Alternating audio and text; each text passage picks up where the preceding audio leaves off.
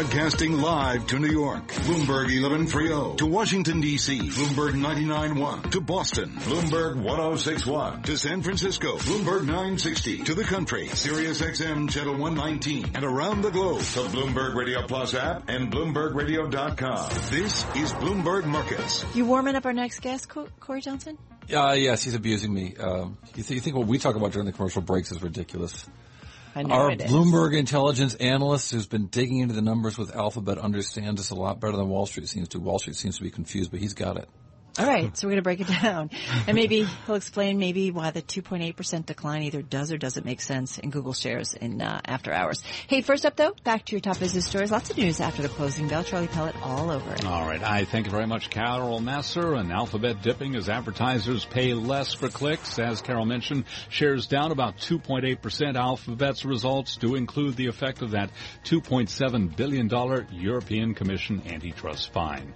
Now, as for the overall earnings outlook, U.S. stocks ended the day mixed. Here we are in earnings season. But what about the bigger picture? John Stoltzfus is chief investment strategist at Oppenheimer Asset Management. He was interviewed this morning on Bloomberg Television. We expect them to overall beat projections once again in another quarter. It's been very typical. Analysts usually ramp up their estimates 13 months ahead when they get right down to the wire on an earnings season, cut drastically, offering opportunity for surprises. We think we get it again in this second quarter. And today, another record for NASDAQ, up 23 to 6410, a gain there of 0.4%.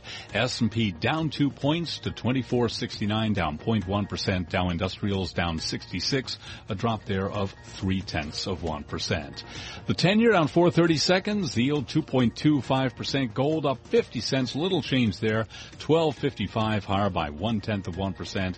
And crude oil, West Texas Intermediate, up 66 cents a barrel, 46.44, a gain there of 1.4%. I'm Charlie Pellet, and that's a Bloomberg Business Flash. All right, Charlie Pellet, thank you so much. Carol Massar, Cory Johnson, and we are Bloomberg Markets. It leaves me only one thing to say. Search on.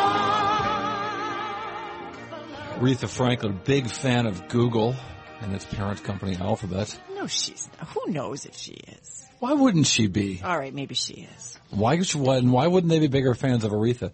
Everybody's a fan of Aretha. I'm a big fan of Jitendra Waral, even though I refuse to hang out with him in the evenings these days. But Jitendra joins us right now, our Bloomberg intelligence analyst who covers Alphabet and Google for us. He's in our AM 990 and 960 studios here in San Francisco, all over the San Francisco Bay. And Jitendra, the market's confused by these numbers, it looks like. The stock traded up and then traded down. Before I ask you to try to figure out the market, let's just talk about the numbers. To me, they looked really strong, not least of which the increase in the number of clicks at 52% after last year's record numbers. Absolutely. Last year was 44%, 52% now. That's the highest since 2007. So the acceleration. In terms of percentage growth. In terms of growth. And the number of clicks the highest ever. By definition, it would actually be probably. But what's more interesting is, your paid clicks also sort of continue to decline at an accelerated pace. So that was down 23%. I think where the confusion occurs is the ex-TAC revenue number. So if you look at the traffic acquisition cost or the cost TAC. the TAC that Google has to pay to its partners, that has shot up. It has accelerated a lot. So it's up 28%, which is, probably the highest reported growth in a while. Yeah. And that has reduced the net sales. So revenue's up 21% year over year. The cost of acquiring new revenues or partner revenues up 28%. 28%, exactly. So they're having to share it, right? The goods. Yes. So if you look at last couple of quarters, Carol, the growth has been driven by mobile search and programmatic, and the traffic acquisition cost that Google has to pay to drive these revenues is higher in those segments. And they have been warning this for a couple of quarters now. They said that this is a very structural trend, so don't expect this trajectory to change because, they're shifting the ad revenues from desktop to more and more mobile and programmatic, and those shifts come at a higher TAC. Why does traffic acquisition costs, that is, again, the money they pay to other companies to get traffic, why is it higher in programmatic and mobile advertising? I think it's a function of the partners that they distribute it against. Like, for example, they pay a big bill to Apple when, the search advertising and things like that are routed through iOS devices. Same thing with like programmatic ad exchanges and things like that. So there are a lot of partner members over here involved. But also, if you look at the other aspect of the 23% decline, it comes from YouTube's TrueView ads. The 23% decline in pricing. The value pricing, yes. Because that's a big concern. They call it cost per click, yeah. Exactly. And that's one of the big drivers for that also has been YouTube's TrueView ads, which are priced lower than Google average ads. So I guess, what Google has been pulling off this balance over the last 6 quarters of pricing is declining, but search volume and paid click growth has been accelerating even faster. So that balance is what's sort of having driven the outperformance. But we'll sell things for less money, but we'll make it up in volume. Correct.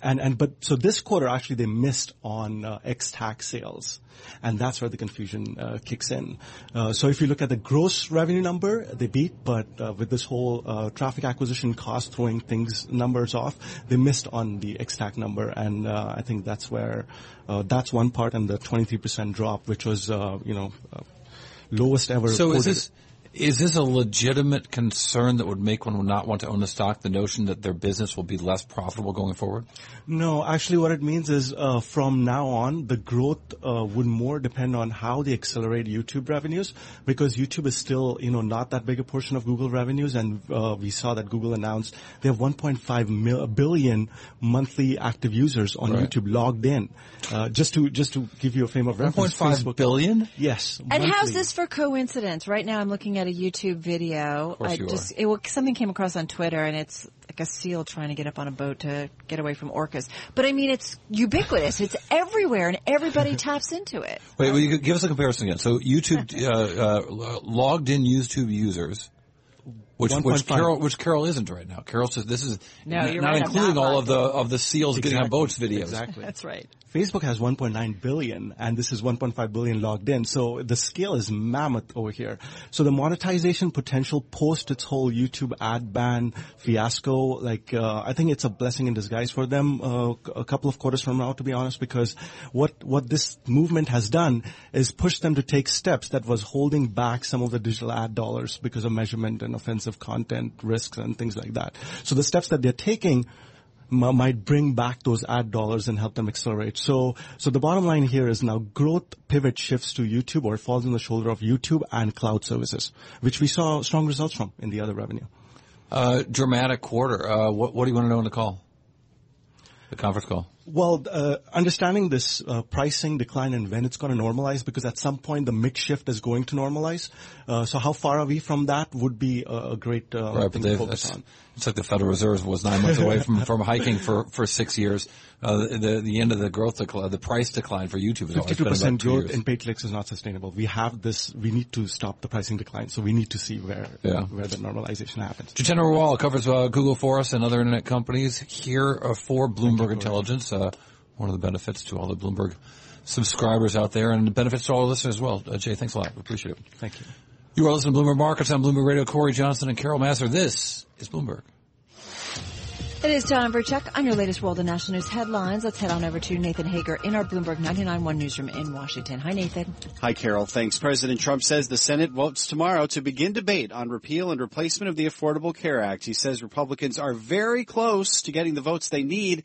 He's sending a warning to those who vote no. Any senator who votes against starting debate is telling America that you are fine with the Obamacare nightmare, which is what it is. The president spoke from the White House, surrounded by families he says have fallen victim to Obamacare's broken promises. President Trump's son-in-law, Jared Kushner, says he did not collude with Russia. He says his contacts with Russians during and after the campaign were proper.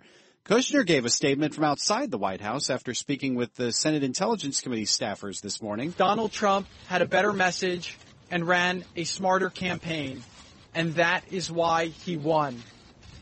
Suggesting otherwise ridicules those who voted for him. Kushner says he looks forward to talking with the House Intelligence Committee tomorrow. Well, they say money can't buy happiness, but a new study suggests that depends on what you spend that money on. Researchers surveyed more than 6,000 people in 4 countries, found those who spent on ways to save themselves time on things like housekeeping or grocery delivery reported slightly more happiness than those who didn't. The same researchers gave people $40 over 2 weeks. The first week, they asked them to buy something material like a shirt. Next week, they paid for something to save themselves time. That experiment led to the same result as the survey. Learn more in the Proceedings of the National Academy of Sciences. Global news powered by more than 2,700 journalists and analysts in more than 120 countries. This is Bloomberg.